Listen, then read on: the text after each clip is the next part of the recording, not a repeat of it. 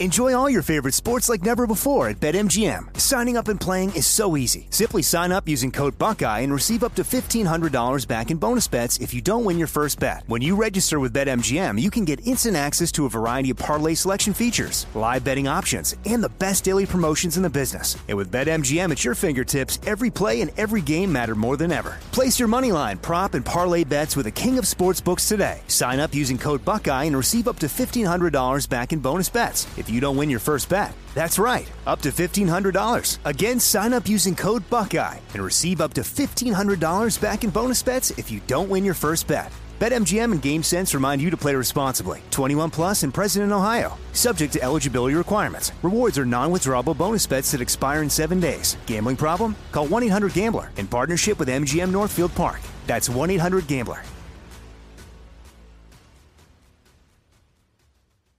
Bean Dad, The Dress, 30 to 50 Feral Hogs. If you knew what any of those were, you spend too much time online. And hey, I do too. 16th Minute of Fame is a new weekly podcast hosted by me, Jamie Loftus. And every week we take a closer look at an internet character of the day. Who are they? What made them so notorious? How did the internet or the algorithm choose them? And what does a person do when they're suddenly confronted with more attention than the human psyche can handle? Listen to 16th Minute of Fame on the iHeartRadio app, Apple Podcasts, or wherever you get your podcasts.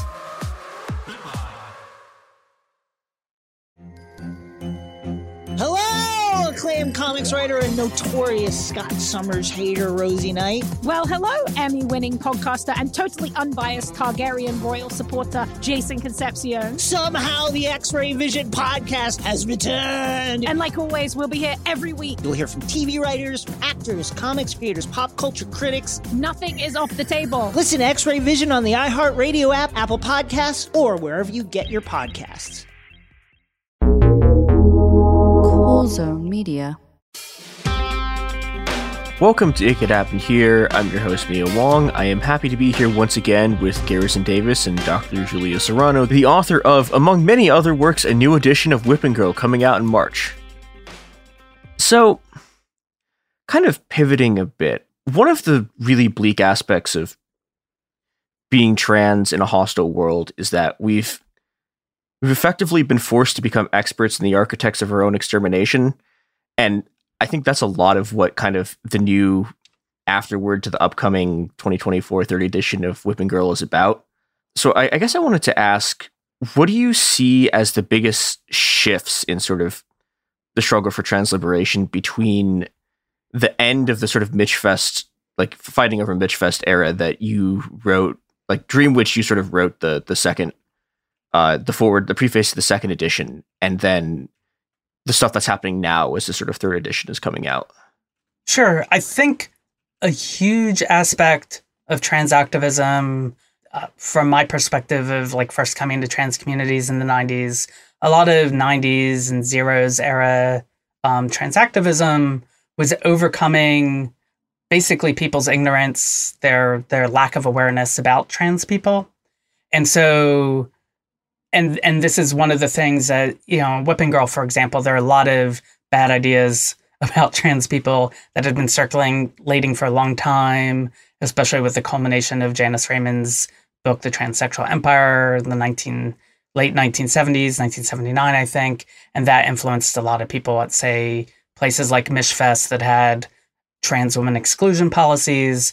And I felt like during the 90s through the zeros, we were constantly making gains that was largely due to people learning more about us and then recognizing basically shared goals, shared things in common. I think that trans people are marginalized because of, you know, mainstream assumptions about sex, gender, and sexuality. And those assumptions also hurt LGBTQIA plus people more broadly. They hurt, you know, in a sexist world, they hurt, you know, cis women, you know, all women.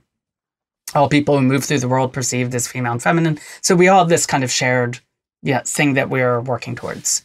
And I feel like that was where a lot of the progress was happening.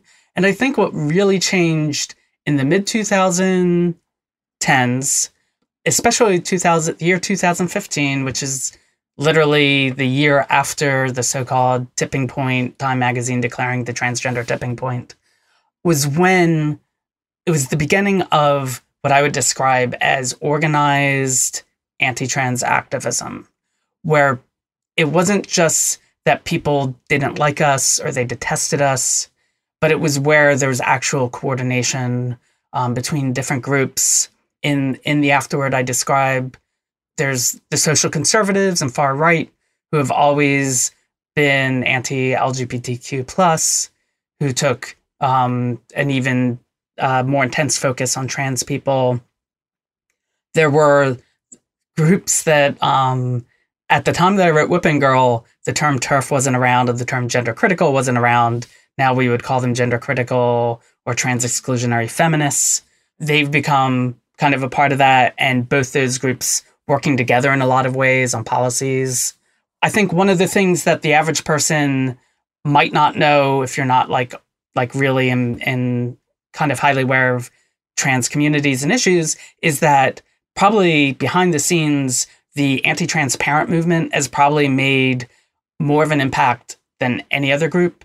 And they're very much like the anti-vax parent movement, where it's a lot of people who are, from their standpoint, they're just concerned about their children. They want what's best for their children, but they actively seek out and often get involved in, websites, social media forums, and sometimes actual activist campaigns that buy into a lot of ideas that of children being indoctrinated into gender ideology or being infected by social contagion. And there's all this pseudoscience that grows out of that. So I would say that was the main difference, that there was this organized campaign, and this campaign has just grown and grown and grown to the point now where it's just this astoundingly large moral panic that the types of things that like 30% of people in our country believe about trans people is abhorrent, but that's kind of how it played out. Yeah, I mean, there's been a lot of very common weird pseudoscience myths that sort of came out of that. I wanted to talk a little bit about quote unquote rapid onset gender dysphoria, because that's been all over the place. I mean, there was like a New York Times article talking about it like 2 weeks ago, and it's, I don't know, really been a fiasco, especially given how unbelievably tenuous the stuff they sort of faked, or not as they faked, but like unbelievably tenuous the like quote unquote study they did that got retracted was. Yeah. And this is something that I actually saw developing firsthand and then did research on in 2019. So let me frame this. I'll tell like my personal, a short version of my oral history of this. So it was around 2017 that I first heard the idea of children, becoming trans because of social contagion. And it just seemed to come out of the blue, and it's like, what? Gender identity is not contagious. If it was, like, trans people would have infected way more than like the less than 1% of us that actually exists. Not a very effective contagion as far as contagions go. No. Yes, 30% and rising. Like, no, like yes, 1%. Yeah, exactly. It's like once you start looking at it, it seems kind of ridiculous. A lot of it was because, my kid was hanging around a trans person who started watching trans videos on YouTube, and now they're trans. It's like, yeah, well, maybe they were hanging out with that trans friend and watching the YouTube videos because they are trans and they just hadn't come out yet, or they're still figuring it out. Anyway, so in 2018 is when the Lisa Littman paper on rapid onset gender dysphoria came out, and I wrote this essay at the time talking about all the things wrong with it. And then in 2019, I'm like, where did these ideas come from? And I should say that rapid onset gender dysphoria is basically transgender social contagion wrapped up in a medical sounding diagnosis. Okay, so if you read the initial descriptions of transgender social contagion and the description of rapid onset gender dysphoria, they're basically the same. It's that kids are infecting one another. But the idea of rapid onset gender dysphoria was meant to describe this quick infection of transness that supposedly was happening. And so in 2019, I basically did a deep dive. I'm not an investigative reporter, but that's kind of what I did, into like where the origin of this was. And basically all of this kind of came down to the website Fourth Wave Now, which often worked in coordination with two other anti-transparent websites. So Fourth Wave Now is an anti-transparent website, arguably the very first one that came out. And a parent posted the idea that her child was like being infected by transgender social contagion. And it's almost definitely clear now. I will leave a little caveat, even though I think the evidence is pretty strong, that was Lisa Marciano, who is an anti-trans therapist who's very, very involved in anti-trans activism right now. Okay, so, and like everything points to that being her. And she also seems to have, in some capacity, worked with Lisa Littman. So basically the first paper about rapid onset gender dysphoria that came out was not Lisa Littman's, it was actually Lisa Marciano's, which came out in 2017. So it basically kind of grew from these anti-transparent websites. It really quickly, within 6 months, not only was Lisa Littman doing her survey, Lisa Littman being someone who has no experience in trans health ever before then, just decides to go in and to only survey parents from 3 anti-transparent websites. And it gets taken very seriously just because the media fanned the flames. A lot of these groups were very excited to have something that seemed to be a case study on their side. The paper was heavily critiqued when it came out.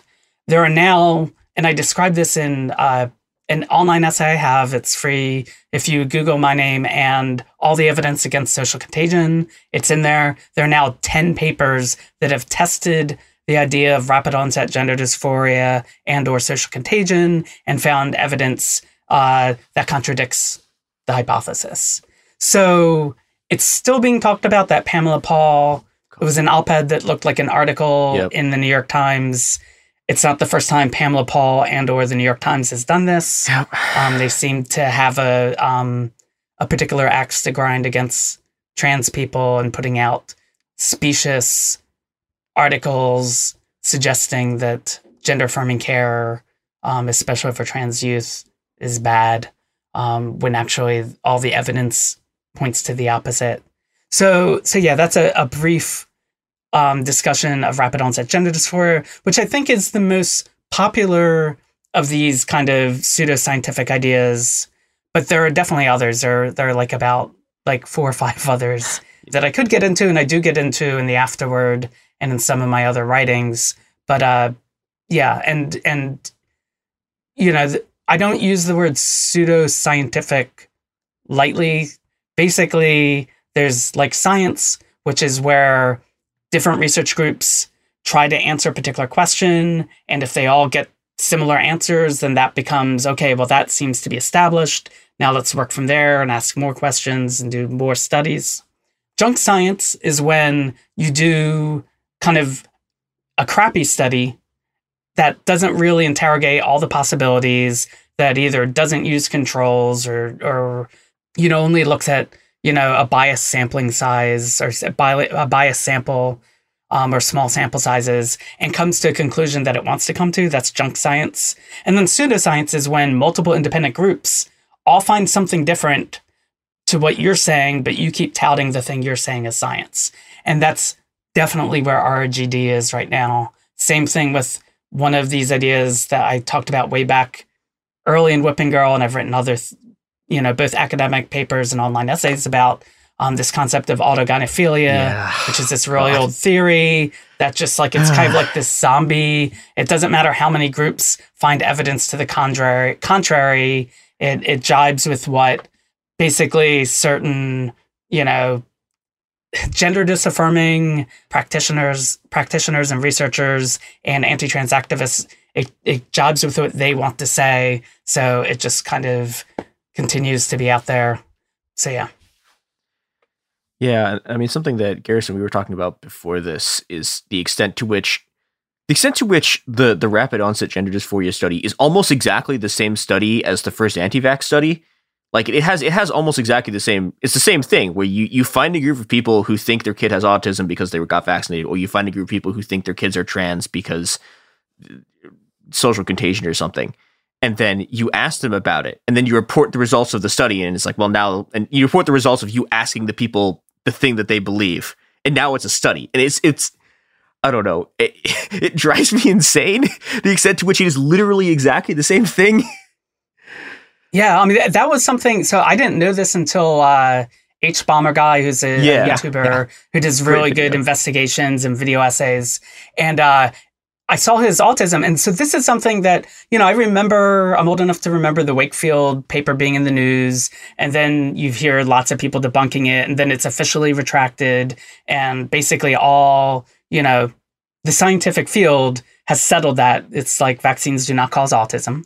A lot of that is just like a coincidence of the time that you first start noticing that children may be autistic is like right around the time after they've had vaccinations.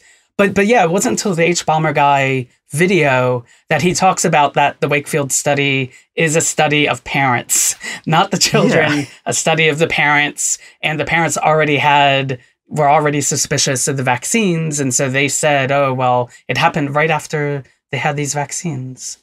Just like rapid onset gender dysphoria happens. Oh, it happened right after, one of my child's peers came out as trans. It's like, yeah, maybe they're connected. Maybe that's why they're good friends. Most of my friends, like when I go out and stuff like that, a huge chunk of my friends, way higher than the average person, are trans people. Yeah. And it's not because any of us infected each other. It's just that you have that thing in common. You also, really importantly, when you're part of a stigmatized group, being around other people who won't stigmatize you, often because they're a part of that same group, that can be really freeing and really supportive. So, yeah.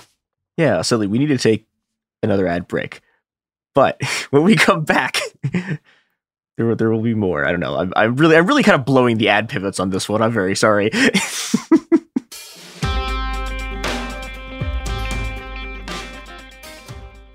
Enjoy all your favorite sports like never before at BetMGM. Signing up and playing is so easy. Simply sign up using code Buckeye and receive up to $1,500 back in bonus bets if you don't win your first bet. When you register with BetMGM, you can get instant access to a variety of parlay selection features, live betting options, and the best daily promotions in the business. And with BetMGM at your fingertips, every play and every game matter more than ever. Place your moneyline, prop, and parlay bets with the king of sportsbooks today. Sign up using code Buckeye and receive up to $1,500 back in bonus bets if you don't win your first bet. That's right, up to $1,500. Again, sign up using code Buckeye and receive up to $1,500 back in bonus bets if you don't win your first bet. BetMGM and GameSense remind you to play responsibly. 21 plus and present in Ohio. Subject to eligibility requirements. Rewards are non-withdrawable bonus bets that expire in 7 days. Gambling problem? Call 1-800-GAMBLER in partnership with MGM Northfield Park. That's 1-800-GAMBLER.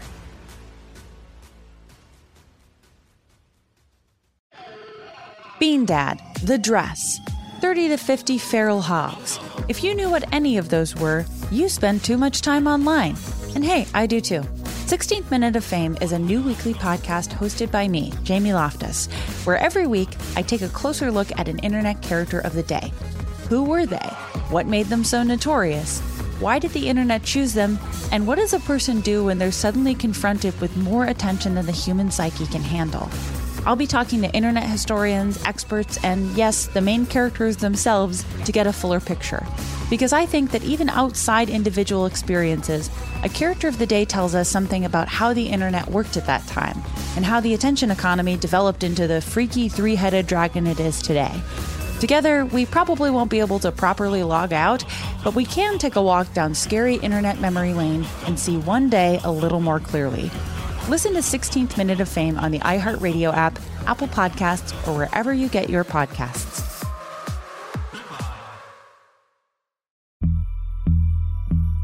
As important as choosing the right destination when traveling is choosing the right travel partner. Eugene Fodor. Gene, was будет. Much of the joy you will find on the road comes from the person you share it with. So you write the books, Gene, and Vlastar runs the business. I understand now. It The wise man marries a wiser woman. But be careful and choose your travel partner well, because the worst trips result when two partners have two different agendas. Get down! I'm not stupid, Gene. Something is going on, and it's high time you tell me the truth. Freeze, Americano! Gene, run!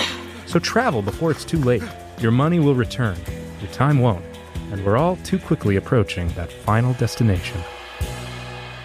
Listen to Fodor's Guide to Espionage on the iHeartRadio app, Apple Podcasts, or wherever you get your podcasts.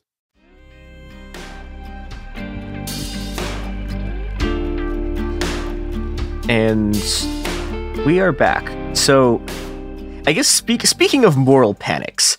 Speaking of social contagions.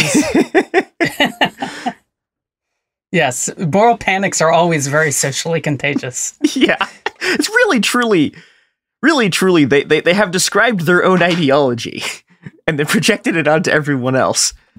So one of the things that you talk about both in the afterword and in Sexed Up is about the relationship between stigma and contagion and how it's this powerful, incredibly powerful force for mobilizing moral panics.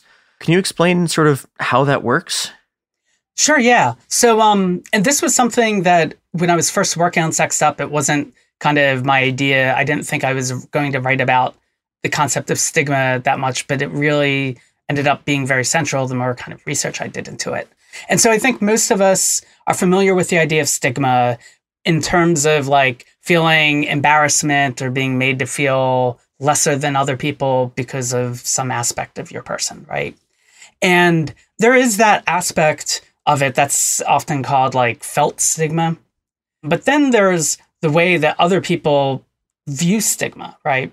And so, people who aren't necessarily stigmatized in that way themselves, they might view people who are stigmatized in particular ways. And one aspect of stigma that I learned a lot of this from psychologists. I think it's Paul Rozin. I know the last name is Rozin. And also Carol Nemiroff. And they both worked together, and they had other colleagues who worked on this. But a lot of this comes from this really unconscious idea of contagion that seems to be, it's like pan-cultural. It's just kind of a way that people tend to view the world. Kind of like a lot of people in a lot of cultures have essentialist views. Contagion is sort of along those lines. It's often described as a type of magical thinking. And the idea is if something in your mind has this contagion, if you get too close to it or you interact with it, it can like permanently corrupt or taint you. And so it has this kind of contagious like property in people's minds. And so people often view groups who are stigmatized, especially groups that are highly stigmatized, as essentially contagious, where that stigma that they have could rub off on you if you get too close to them. And so this happens like when I was really young, the idea of like, if you were friends with a trans person, a lot of times people, or even someone who was gay back then, people would be like, oh, so what are you? You must be gay too, right? It's almost as if that stigma would then like kind of migrate to you. And that's a lot of why stigmatized groups face a lot of ostracization in society. And so this idea of contagion has been around. I think groups who are lesser stigmatized, one of the ways that plays out is they're viewed as less contagious. So, when I was really young, the idea of if you had a trans person in your life, people would really question you. Whereas by the time I came out, you could have a trans friend and that would be fine. It wouldn't necessarily be contagious. Unless, of course, you were interested in them. And then that stigma would, if you were like attracted to them, then there's that stigma. And I think that stigma plays a lot into kind of dynamics of, and I write about this in Sexed Up, that the whole idea of like fetishes and chasers and all that, that's basically all this stigma contagion stuff playing out in different ways. Anyway, so I also think that, and I write about in Sexed Up, I think people view sex and stigma as really closely intertwined, such that I think people the average person views heterosexual sex as a stigma contamination act, where the male is the corrupting force and it's the woman who is corrupted by sex, which is why, virgins are pure, but then once a woman has sex, she's like, she's become contaminated or tainted. And if she has a lot of sex, then people view her as like ruined, right? So that idea is built in there. And I think this combination of viewing sex and stigma as kind of intertwined leads to the sexual predator stereotype that we're seeing play out in really strong ways with trans people right now. But actually, if you look throughout history, like a lot of marginalized groups like deal in different ways with the sexual predator trope. And so I think this really clearly plays out with the kind of what I call the groomer explosion that started in 2022, where, people were accusing trans people of being groomers before then, but it really exploded in 2022. And if you listen to what people are saying, that they're using the word groomer, which sounds like a sexual predator thing. Like there's a real thing of grooming children that sexual abusers do. But they're using it against trans people in a way that has nothing to do with that.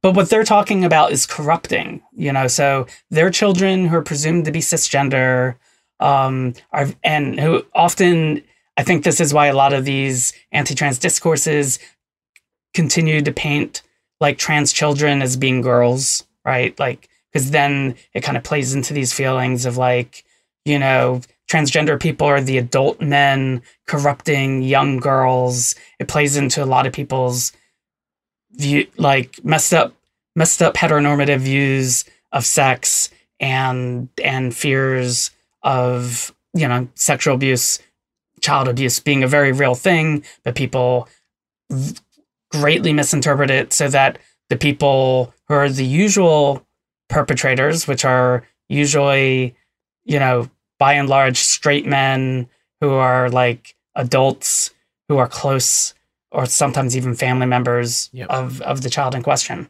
But like when they say grooming, they just mean corrupting or contaminating. And I think that both grooming and social contagion, I think both of these basically play off of this stigma contamination idea, right? The kids are pure, but then transgender is like a type of cooties that if one kid becomes trans, then they spread it to the other kids. And so, I feel like it plays a really big role, not only in moral panics, which almost all moral panics are, there's some kind of corrupting force that is often attacking otherwise pure and innocent children. Sometimes it's technology, right? And so people will be like, oh, we have to ban, social media apps, because it's hurting the children. Or it could be transgender people who are the things we need to ban because they're corrupting the children. But I definitely think that both these ideas of stigma and contagion play a big role in the way in which moral panics, why they resonate with a lot of people, even though they don't make any rational sense if you just think about them kind of from a very realistic, practical point of view. And we have to go to ads, but we'll be back in a second.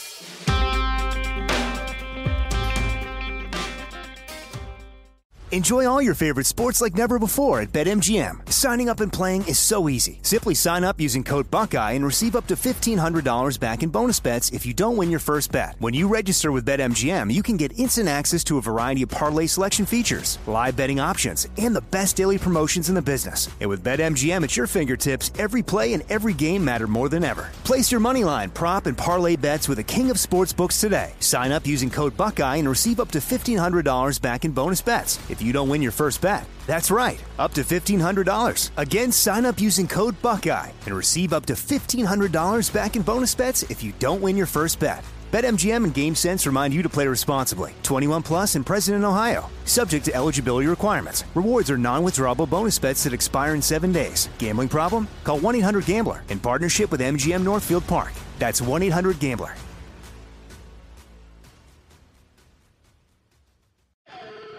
Bean Dad, The Dress, 30 to 50 Feral Hogs. If you knew what any of those were, you spend too much time online. And hey, I do too. 16th Minute of Fame is a new weekly podcast hosted by me, Jamie Loftus, where every week I take a closer look at an internet character of the day. Who were they? What made them so notorious? Why did the internet choose them?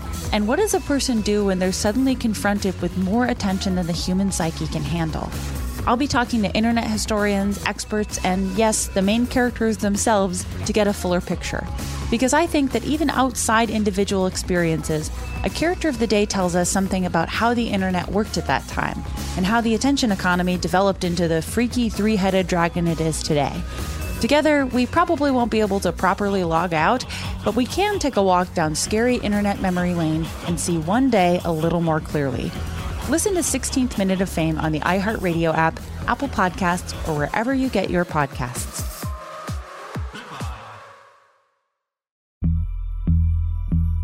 As important as choosing the right destination when traveling is choosing the right travel partner. Eugene Fodor. Gene, was booted. Much of the joy you will find on the road comes from the person you share it with. So you write the books, Gene, and Vlastar runs the business. I understand now. It is a wise man who marries a wiser woman. But be careful and choose your travel partner well, because the worst trips result when two partners have two different agendas. Get down! I'm not stupid, Gene. Something is going on, and it's high time you tell me the truth. Freeze, Americano! Gene, run! So travel before it's too late. Your money will return, your time won't, and we're all too quickly approaching that final destination. Listen to Fodor's Guide to Espionage on the iHeartRadio app, Apple Podcasts, or wherever you get your podcasts.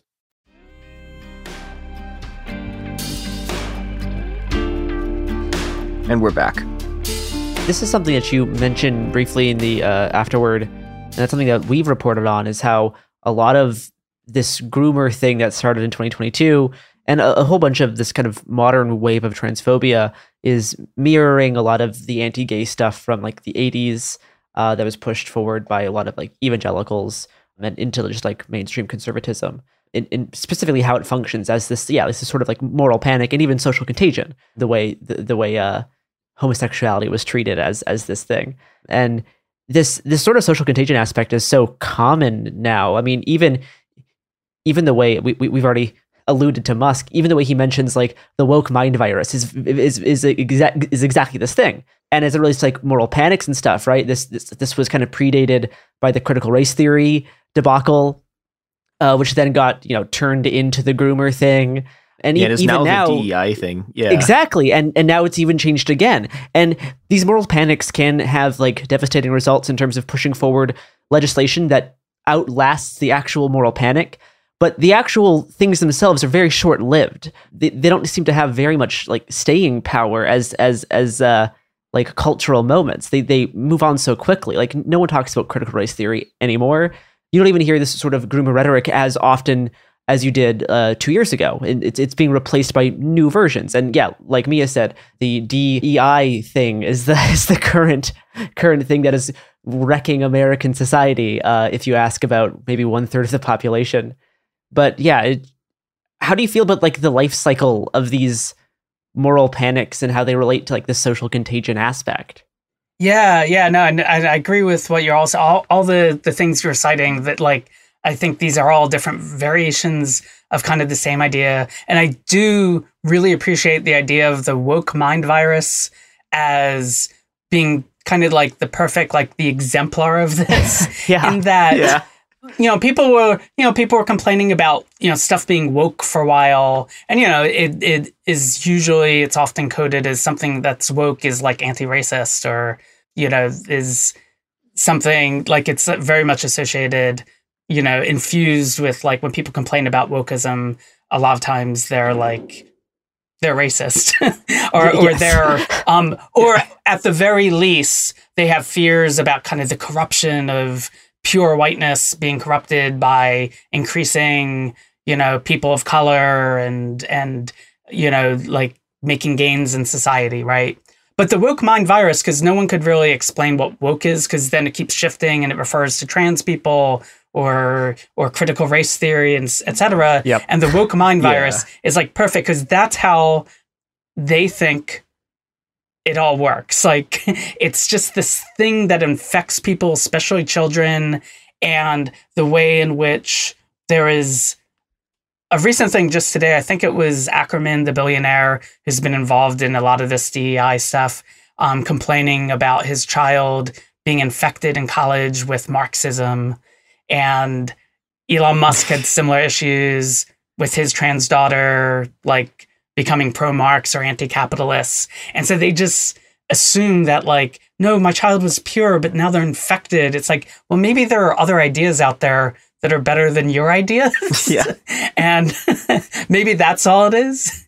But yeah, so I think in all of these cases, yes, I think that there's this idea of a contagion or corruption, often involving children.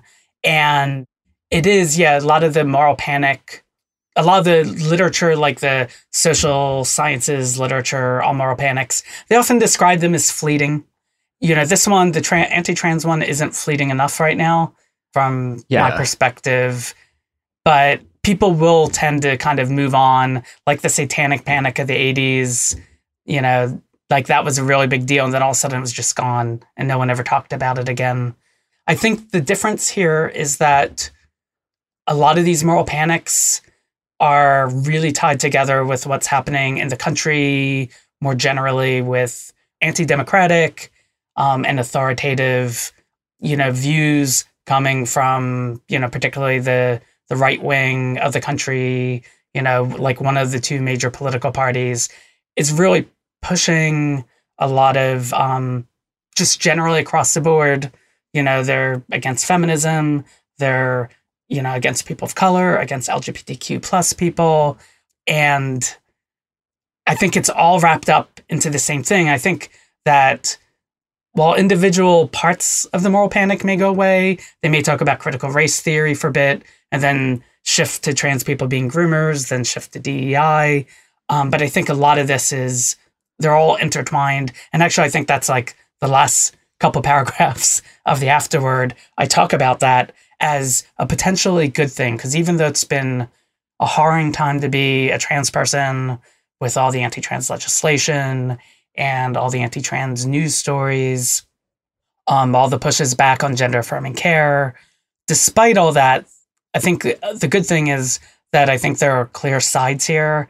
And I think while this wasn't true early on in the anti-trans backlash in the like late 2010s, I think most people realize now that all these things are tied together from like kind of the, you know, the right-wing perspective in this country is just against all these things. You know, they want a white Christian, straight minority of people running everything about this country. And so I think the rest of us really need to recognize that and work together to defeat that. Yeah, I mean, I think that's a pretty good place to end on. Do you unless you have anything else that you wanted to make sure you get in? No, I mean, I feel like we covered a bunch of the book, past, present, and hopefully future being better than the present right now. Hopefully. Hopefully, yes. So, okay, where can people find A, the new edition of Whipping Girl, and B, you and your work on the internet and or other places? Sure, yeah. So the book should be available. So it's available for pre-order right now.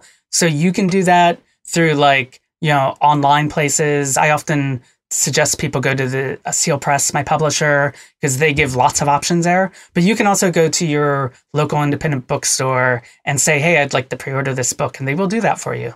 So the book will be available everywhere and should be in stores starting in March. As for me, my website, juliaserano.com, particularly if you go to the writings page there, I have like literally links to everything I've written online over the years. So it's kind of a clearinghouse of free writings of mine. There are also links to my books there. And then if you're looking for me on social media, I'm at Julia Serano on most platforms that I'm at. I don't know how much stronger I can possibly recommend reading Whipping Girl. It had, I don't know, it had an enormous impact on me when I first read it. And yeah, it will do good things for you if you read it too. Yeah, and it's all still incredibly relevant. Like I was breezing through like 50 pages just to refresh my memory this morning, and I'm like, oh wow, so many of the like inter-community trans discourses that are constantly happening have already been addressed like 20 years ago. So many of like all the time I spend trying to write about like trans misogyny, I'm like, oh, I forgot this is already like all like written down. Like I spent so long writing about the Daily Wire movie, and like, oh, this is all this work's already been done. I can just like stop. Oh man, yeah, cannot recommend enough.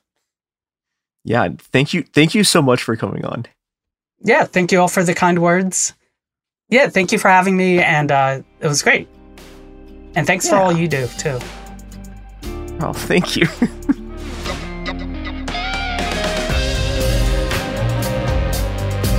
It Could Happen Here is a production of Cool Zone Media. For more podcasts from Cool Zone Media, visit our website, coolzonemedia.com, or check us out on the iHeartRadio app, Apple Podcasts, or wherever you listen to podcasts.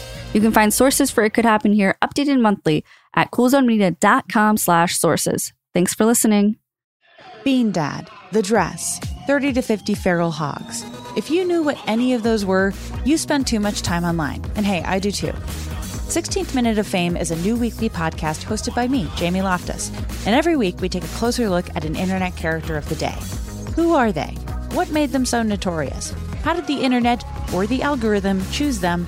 And what does a person do when they're suddenly confronted with more attention than the human psyche can handle? Listen to 16th Minute of Fame on the iHeartRadio app, Apple Podcasts, or wherever you get your podcasts.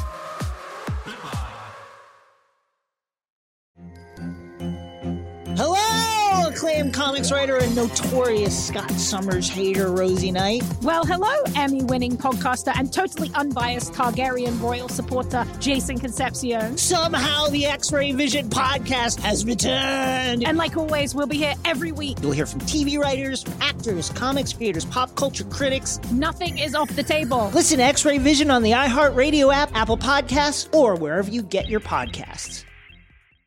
Danielle Moody here, host of the Woke AF Daily podcast. We've been with iHeart for a year, and what a year it has been. As we head deeper into 2024 and yet another life-changing election cycle, Woke AF Daily is here to keep you sane and woke.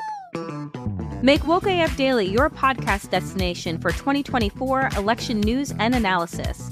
Listen to Woke AF Daily Season 5 on the iHeartRadio app, Apple Podcasts, or wherever you get your podcasts.